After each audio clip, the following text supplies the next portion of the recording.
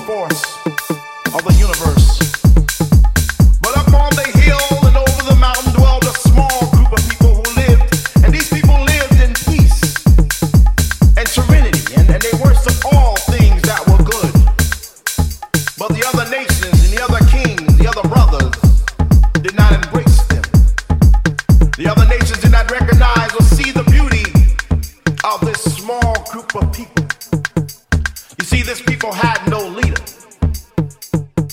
This people had no one to show them the way. This people had no one to show them the light, because they lived in the light of music, planet music.